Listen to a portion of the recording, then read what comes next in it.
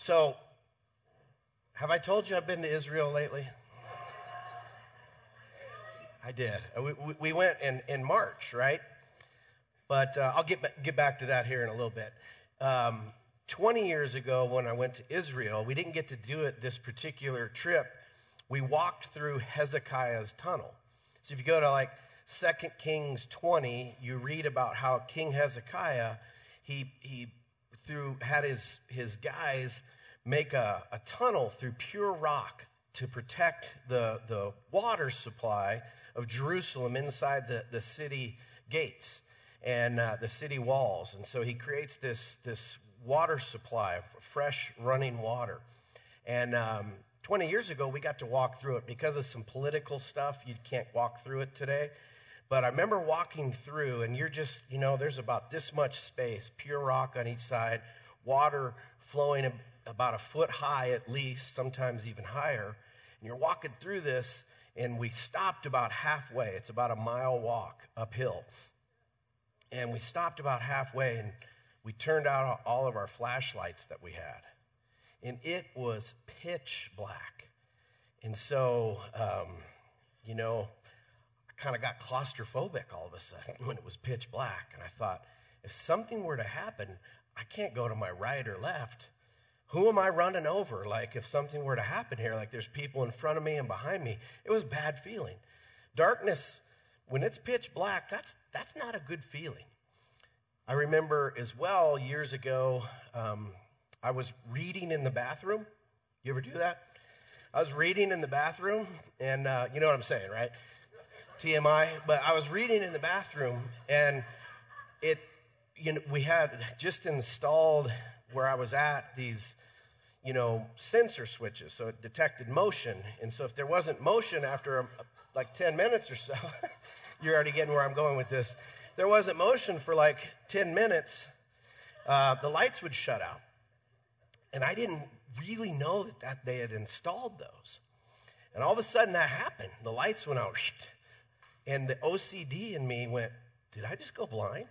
Like, I really did. I thought, I just went blind. And no, I didn't go blind. I couldn't have gone blind. So anyway, got the lights back on. Feelings of darkness is bad. That sensation of not being able to see anything is tough. And it made me think as well, years ago I got to baptize a guy who was born blind. He had never seen anything. And he got baptized, and he shared a little bit before he got baptized that he actually felt kind of blessed that he had never seen anything, and that the first thing and first person he would see when he died was Jesus. I thought, wow, what a huge amount of faith that guy had. Today we're going to talk about a story of a guy that was born blind from birth as well. Scott Troutwine is going to help me teach some of the points this morning. Scott's a great teacher. He's part of our T&D teaching team, and many of you are in he and Patty's home group, so he's going to help out as well this morning. So we're in this series called Signs that we started back on Easter, and we're going through the 7 miracles of Jesus through the Gospel of John. Now, Jesus did way more than 7 miracles, but there's this kind of chronological pattern of the miraculous signs of Jesus throughout the Gospel of John. We're actually in sign number 6. There's a little typo there on our notes, but it's the 6th sign, and next week we'll finish this. And the purpose of this series, I think, that God wanted us to learn was, Jesus claimed to be the Son of God, right? And when you claim to be the Son of God, the Messiah, you better be able to back that up. And so these signs that Jesus did, these miraculous signs, walking on water, turning the water to wine, etc., the healings, they were really signs for his disciples, for the disciples to gain confidence in who he was. And ultimately the sign of the resurrection, when Jesus said that he was going to die, be buried for 3 days, and then rise again, and he pulled that off. Like, that is an amazing sign of what Jesus did. But Jesus wants you and I to have confidence in who he is. And he says something at the end of John chapter 20, after Thomas is doubting, and Jesus appears to him and he says, put your finger in my side, handle me. And Thomas realizes that Jesus really rose from the grave because he saw him die and now he sees him alive. And Jesus says, Thomas, you believe because you've seen me. He said, blessed are those who believe who have not seen me. And he had you and I in mind, that the disciples would go preach the gospel and it would spread. And here we are today believing in the resurrected Jesus because of the message and the reality of what happened. And a sign points us in the right direction, right? You follow the signs to get to the right destination. So in John chapter 9, we're going to ask two questions throughout our teaching this morning that will help us be able to see, spiritually speaking. The two questions are, what blinds us from seeing God in our lives? What blinds you and I from seeing God at work? Because he's at work all around us all the time. Do we have the eyes to be able to see him at work? And what enables us then to be able to see him in our lives? Everyone that you're going to meet in this chapter, in this chapter is blind. One in a literal sense, the blind man that gets healed. And then you see that the disciples were blind to the work of God. The crowd that witnessed this man's healing were blind. The Pharisees were blind. This man's parents, who knew that their son had been, born blind, he can now see, they were also blind to what was going on. We want to dig this out a little bit. So how do we overcome spiritual blindness, so to speak? The song Amazing Grace, in there is the line, I was blind, but now I see. That lyric comes from the chapter that we're going to read here in just a minute. So I want to begin in verse 1. I'm going to read the first 5 verses. It says this. It says, as he went along, he saw a man blind from birth. His disciples asked him, Rabbi, who sinned, this man or his parents, that he was born blind? Neither this man nor his parents sinned, said Jesus, but this happened so that the works of God might be displayed in him. As long as it is day, we must do the works of him who sent me. Night is coming when no one can work. While I'm in the world, I am the light of the world. Keep that in your heart and mind. I am the light of the world, Jesus said. So what blinds us? What do we get from this, from seeing God? It's either or thinking. Either or thinking. If you're taking notes, it's either or thinking. The disciples saw this man blind from birth, and they said, okay, who sinned? Did this guy do this to deserve being blind, or did his parents do this for him to be blind? Either or thinking. It had to be one or the other to figure out and to understand this guy's condition. Now, you may think you don't do that, but we do this all the time.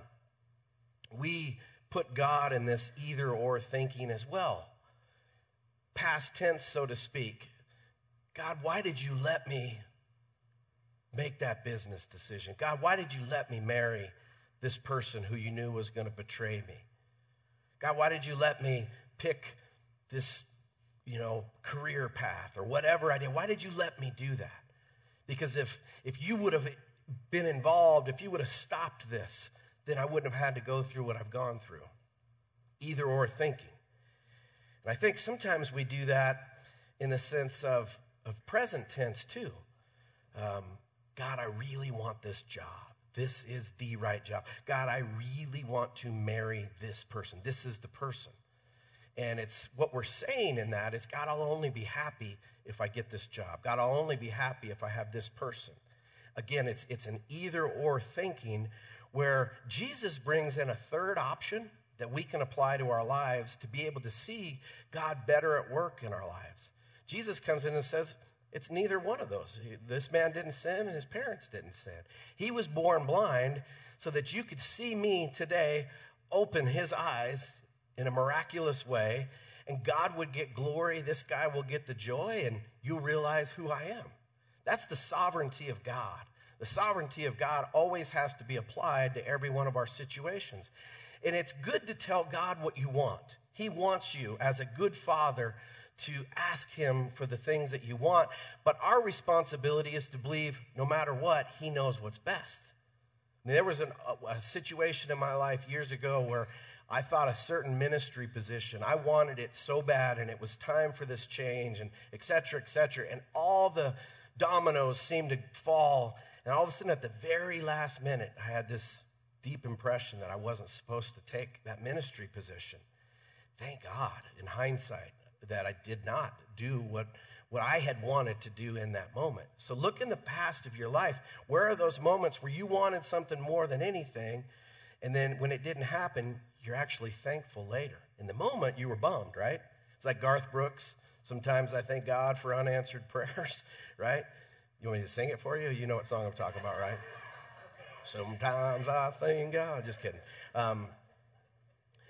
When you will have your eyes open, so to speak, when you see God, look for his third option. Look for his next option. And always pray as you bring your request to God, God, let your will be done. This is what I want, but more than anything, I want your will to be done.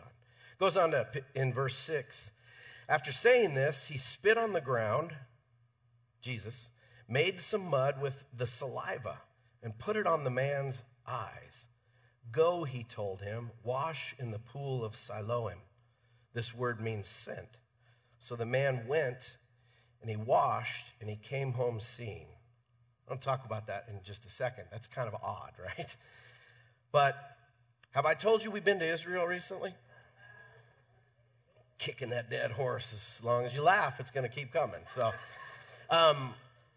the pool of Siloam was built by King Hezekiah. Again, the tunnel of fresh water to protect their water supply from their enemies ran through the pool of Siloam. They built this pool so that they would always have a large amount of water supply. That's like a drawing rendering of what it might have looked like back in the time of Jesus and in the Bible times.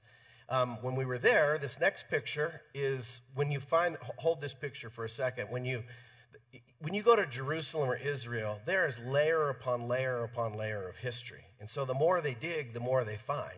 So that is actually the ruins of the pool of Siloam. You can see the steps walking down into the pool. And this is, the ruins that they found years ago. And they'll keep finding more and more things as they continue to dig. Here's me right there. I was taking a little swim in the pool of Siloam. I thought you would appreciate that. Why mud? Why did Jesus spit into some mud and put it on the guy's eyes? I don't know. But here's some possibilities. Adam was created out of the dust of the earth, right? We are told, see the allegory throughout Scripture that God's the potter, we're the clay. So it could be that as well. Paul in 2 Corinthians 4:7 says that we have this treasure of the gospel and the Holy Spirit living inside us as jars of clay. This treasure's in a jar of clay. Like these bodies that we have are fallen. They're outwardly we're perishing, but inwardly we're being renewed day by day. So I don't fully know why, but those are some possibilities. All I know is if you want to be able to see God at work in your life, we got to do what this guy did, the blind man. What enables us to see God? Obedience. Obedience in the little things. This was a strange thing that Jesus asked this guy to do. But he did it. He did what Jesus had to do, and thus his miracle happened for him. Spiritual insight into God and God at work does not begin with perfect understanding. I think that's what a lot of people think. I don't know the Bible, and I don't know theology, and I don't know any of these things, so how can I really have insight? No, it starts by intending to do all that Jesus tells you to do. It's got to start from that posture. Otherwise, we're going to stay blind, so to speak. But when you do what he says to do, then you'll begin to know who he is more and more and more in your life. The first act of obedience is to trust him, that he knows what's best, that he's actually the Savior, and that he's Lord, and therefore he gets to call the shots in our lives. I think some people, they stay blind, or they actually go blind, spiritually speaking, when we don't intend to do all that he says to do. If we're going to let him call the shots in just a quarter of our lives, half our lives, you're not going to be able to really see him at work. You'll stay blind.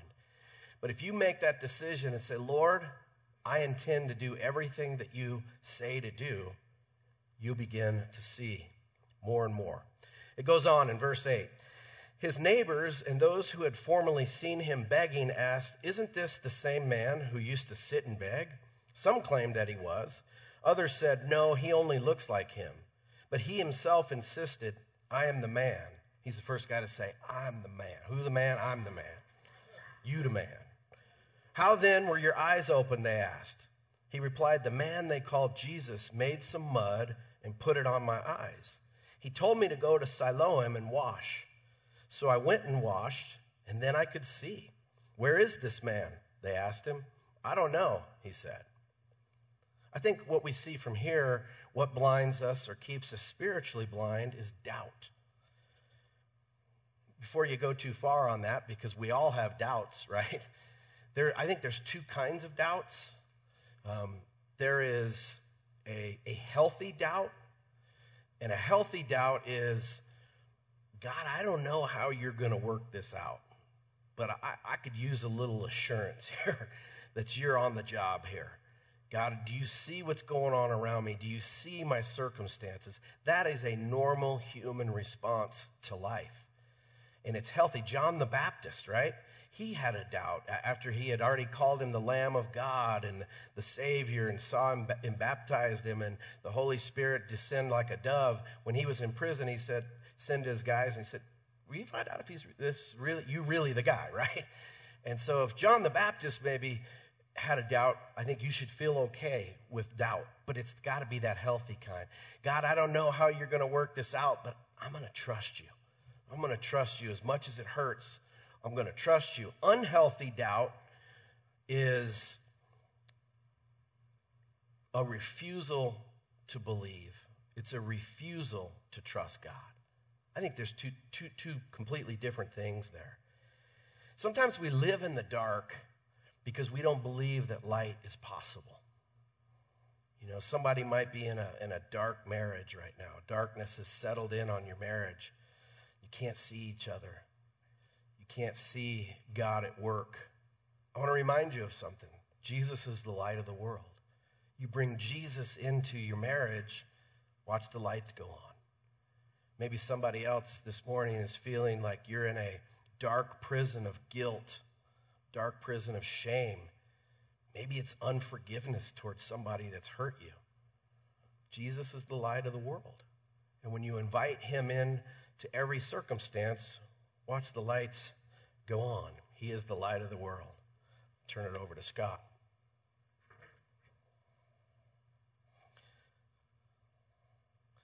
Ladies and gentlemen, Scott Troutwine. Good morning. Woo-hoo, yeah. So again, what we're looking at is what are some of those things that blind us, and what are some of those things that enable us to see God work? Let's pick it up in verse 13 through 17. It says, "They brought to the Pharisees the man who had been blind. Now the day on which Jesus had made the mud and opened the man's eyes was a Sabbath. Therefore the Pharisees also asked him how he had received his sight. 'He put mud on my eyes,' the man replied, 'and I washed, and now I see.' And some of the Pharisees said, 'This man is not from God, for he does not keep the Sabbath.' But others asked, 'How can a sinner perform such signs?' So they were divided. Then they turned to the blind man.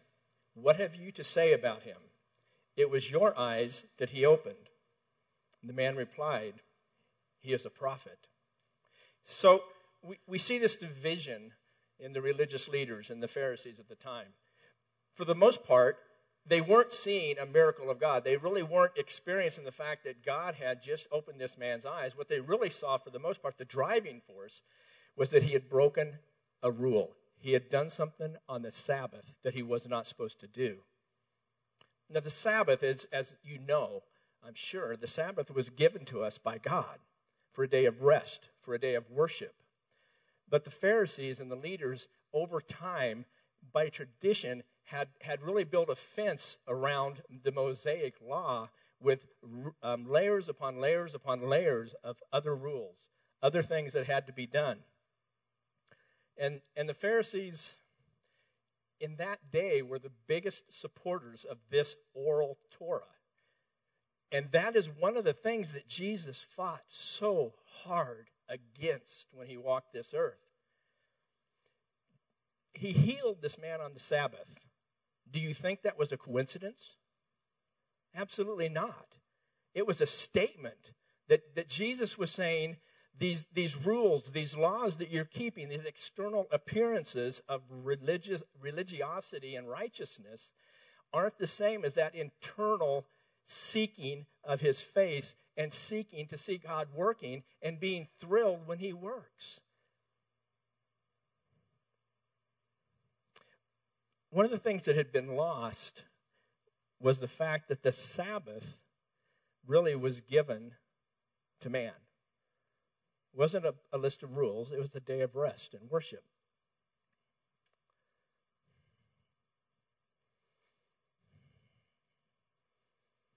There's something that when we become believers, there's things that really we do, right? I call them spiritual disciplines. We read the Word. We pray. We meditate. We come into assemblies together and we break bread together. Those are spiritual disciplines that we need to be involved in because they're for our growth. But listen, if they become just those external things that we're checking boxes, I've done this, I've done this, I've done this, then we've lost our way. What they are supposed to do is allow our hearts and our spirits and our soul to open up as a canvas for our Heavenly Father so that he could paint the picture of his will, his direction, his purpose in our lives. They're not just things we're supposed to do. They're things we're supposed to be experiencing so that then he can write his purpose in our life. Does that make sense? We abide in him. We press into him. I heard Pastor Scott say more than once that rules without relationship equal what? Rebellion. We don't want rules. We want a relationship. So we want to abide and push into him because one of the things that blind us from seeing him are man-made rules. So don't let those man-made rules blind you from seeing him work. So let's look at verse 18 through 23. It says, they still did not believe that he had been blind and had received his sight until they sent for the man's parents. Is this your son? They asked. Is this the one you say was born blind? How is it that now he can see? We know he is our son, the parents answered, and we know he was born blind, but how he can see now or who opened his eyes, we don't know. Ask him. He's of age. He will speak for himself. Now his parents said this because they were afraid of the Jewish leaders who had already acknowledged that had already decided that anyone who acknowledged that Jesus was the Messiah would be put out of the synagogue. That was why his parents said, he is of age, ask him. So what's another thing that blinds us from seeing God? It's the fear of man. And this is one that we've all experienced, I'm positive, to one extent or the other. See, Jesus had already revealed himself as the Messiah at this point. People knew that he was the Messiah. He said that he was the Messiah. The woman at the well who said in John 4, she said, I know the Messiah is coming. Jesus said, I, the one speaking to you, am he. And in John 12:42, we read that many of the authorities believed that he was the Messiah, but for fear they did not confess it because they didn't want to be thrown out of the synagogue. They didn't want their life turned upside down. How many times have you deflected or denied or hesitated sharing our life of faith with those around us for fear? Worrying more about what man thinks than honoring God. Worrying more about what man thinks than being an ambassador for his kingdom. This will date me, so don't take it too long here, okay? But back in the early 80s, I was a young man. And I was working in a corporate headquarters of a 126 chain grocery store called Ralph's Grocery Company in Los Angeles, California. I was a middle manager. I was over 2 departments, but this was my career. I saw this as my career. It ended up not being, but that's what I saw. This was my kingdom, and I wanted to build that. I wanted to get to higher management and maybe even C-level suites, okay? So I was very timid in my faith. I look back on it, and what I see is I was like that teenager who's embarrassed of his father and doesn't want to introduce him to his friends. You know what I'm talking about? Does that make sense? So career advancement is one of those things that can cause us to fear man. Popularity, status, society structures. Let's not let the fear of man blind us from seeing him work. So Lord God, make me bold. Lord God, make us as a church bold. In Jesus' name, amen. Verse 24 through 34, it says, the second time they summoned the man who had been blind. Give glory to God by telling the truth. In other words, quit lying. Give glory to God by telling the truth, they said. We know this man is a sinner. And he replied, whether he is a sinner or not, I don't know. One thing I do know, I was blind, but now I see. So then they asked him, what did he do to you? How did he open your eyes? And he answered, I told you already, and you didn't listen. Why do you want to hear it again? Do you want to become his disciples too? Boom. They slapped him right in the face, right? Do you want to become his disciples too? So then they hurled insults at him and said, you are this fellow's disciple. We are disciples of Moses. We know that God spoke to Moses, but as for this fellow, we don't even know where he comes from. The man answered, now that is remarkable. You don't know where he comes from, yet he opened my eyes. And we know that God does not listen to sinners. He listens to the godly person who does his will. Nobody has ever heard of opening the eyes of a man born blind. If this man were not from God, he could do nothing. To this they replied, you were steeped in sin at birth. How dare you lecture us? And they threw him out. Another thing, so we've seen a couple things that blind us. Doubt, fear. This is something that enables us to see God. Seeing him in my circumstances. So these religious leaders told this man, you're steeped in sin and you're going to lecture us?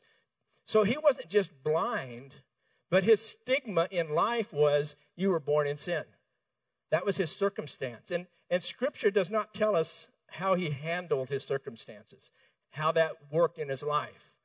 But we do see Jesus saying, and Scott read it earlier in John 9:3, but this blindness happened so that what? The work of God might be displayed in his life.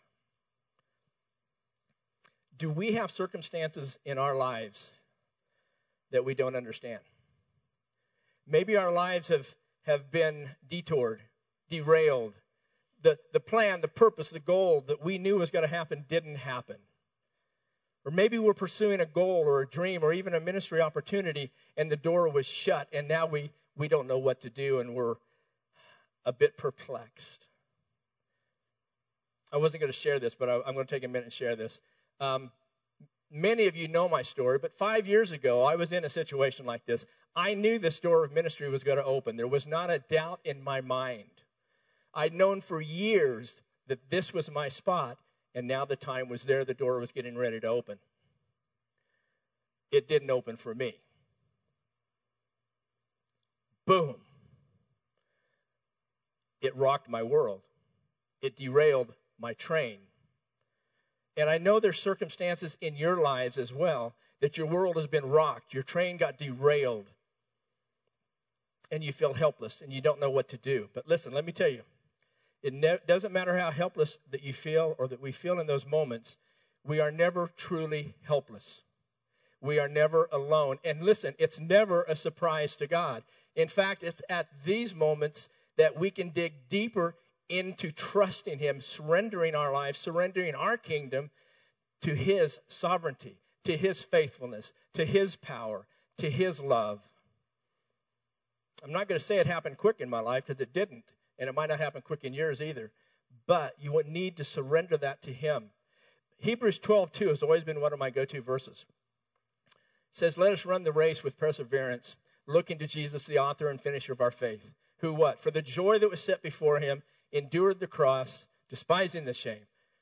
Consider him so you don't grow weary in well-doing. Now, come with me for a moment. And no, I haven't been to Israel. But come with me for a moment to the Garden of Gethsemane.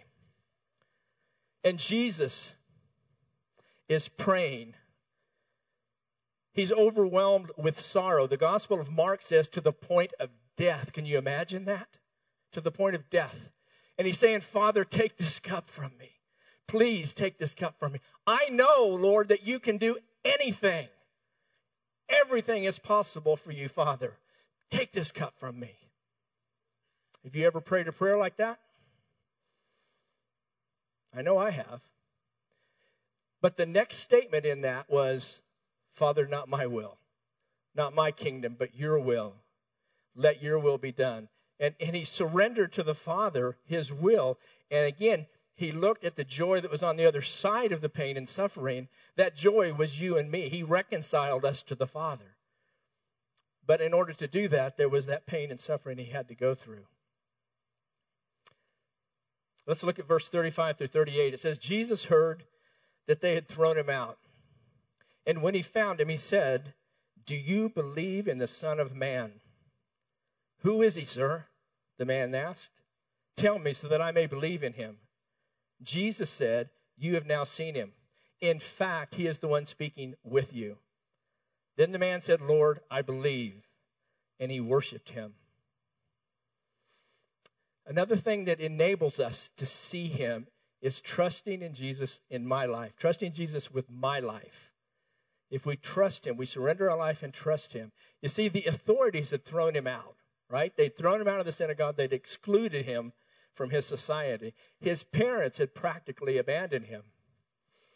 But then it says Jesus went and what? Found him. Jesus went and found him.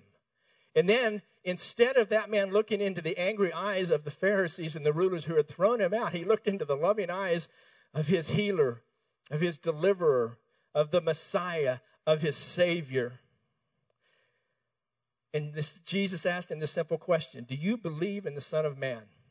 His statement was, or his answer was, who is he, sir? I love that. He already believed. He just didn't know who to believe. Who is he, sir, that I may believe on him? We may find at times that we're lonely or we're alone. But let me say this, trusting him with our lives makes perfect sense, and we're able to see him clearly. Scott? Scott squared. Scott, thank you very much. Pick it up in verse 39. Jesus said, for judgment I have come into this world, so that the blind will see, and those who see will become blind. Some Pharisees who were with him heard him say this and asked, what? Are we blind too? Jesus said, if you were blind, you would not be guilty of sin. But now that you claim you can see, your guilt remains. What enables us to see is keeping my eyes on Jesus, trusting him with our life, as Scott just said, but then keeping your eyes on Jesus. These Pharisees remained blind to Jesus because they refused to acknowledge who he was. They refused to acknowledge who he was. And I know the first 25 years of my life, I refused to acknowledge who Jesus was. And my life has been very imperfect and messy since the day that I became a follower of Jesus. But I know where my eyes are.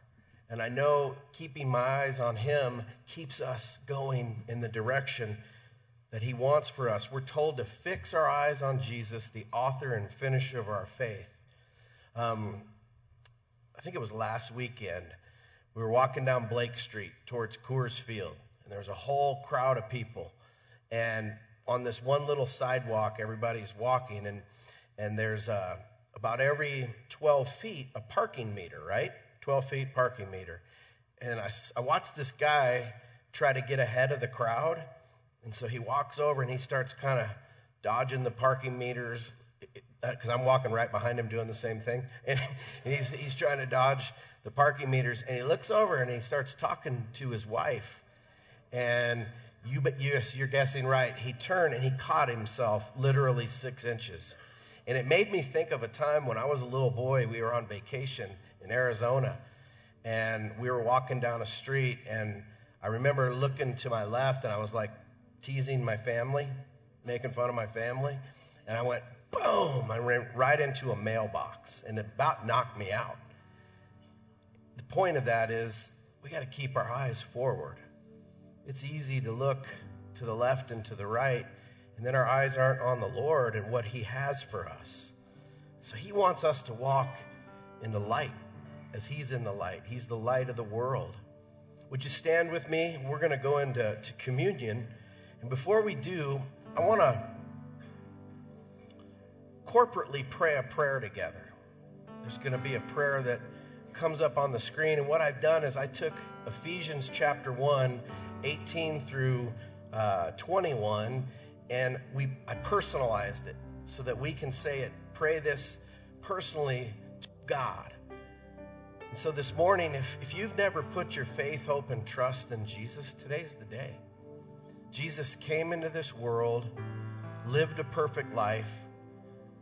He died a brutal death to pay for our sins. And he rose from the grave, showing that the Father had accepted that sacrifice. For God so loved you and I, he gave his one and only Son, that whoever believes will not perish. Belief is not just a head knowledge or a feeling, it's also a lifestyle. It's, Lord, I believe I want you in every area of my life. I give the keys of my life over to you. You drive. I'll follow. So let's pray this together. Lord, I pray that the eyes of my heart may be enlightened in order that I may know the hope to which you have called me, the riches of your glorious inheritance in your holy people, and your incomparable great power for us who believe. That power is the same as the mighty strength you exerted when you raised Christ from the dead and seated him at your right hand in the heavenly realms, far above all rule and authority, power and dominion, and every name that is invoked, not only in the present age, but also in the one to come.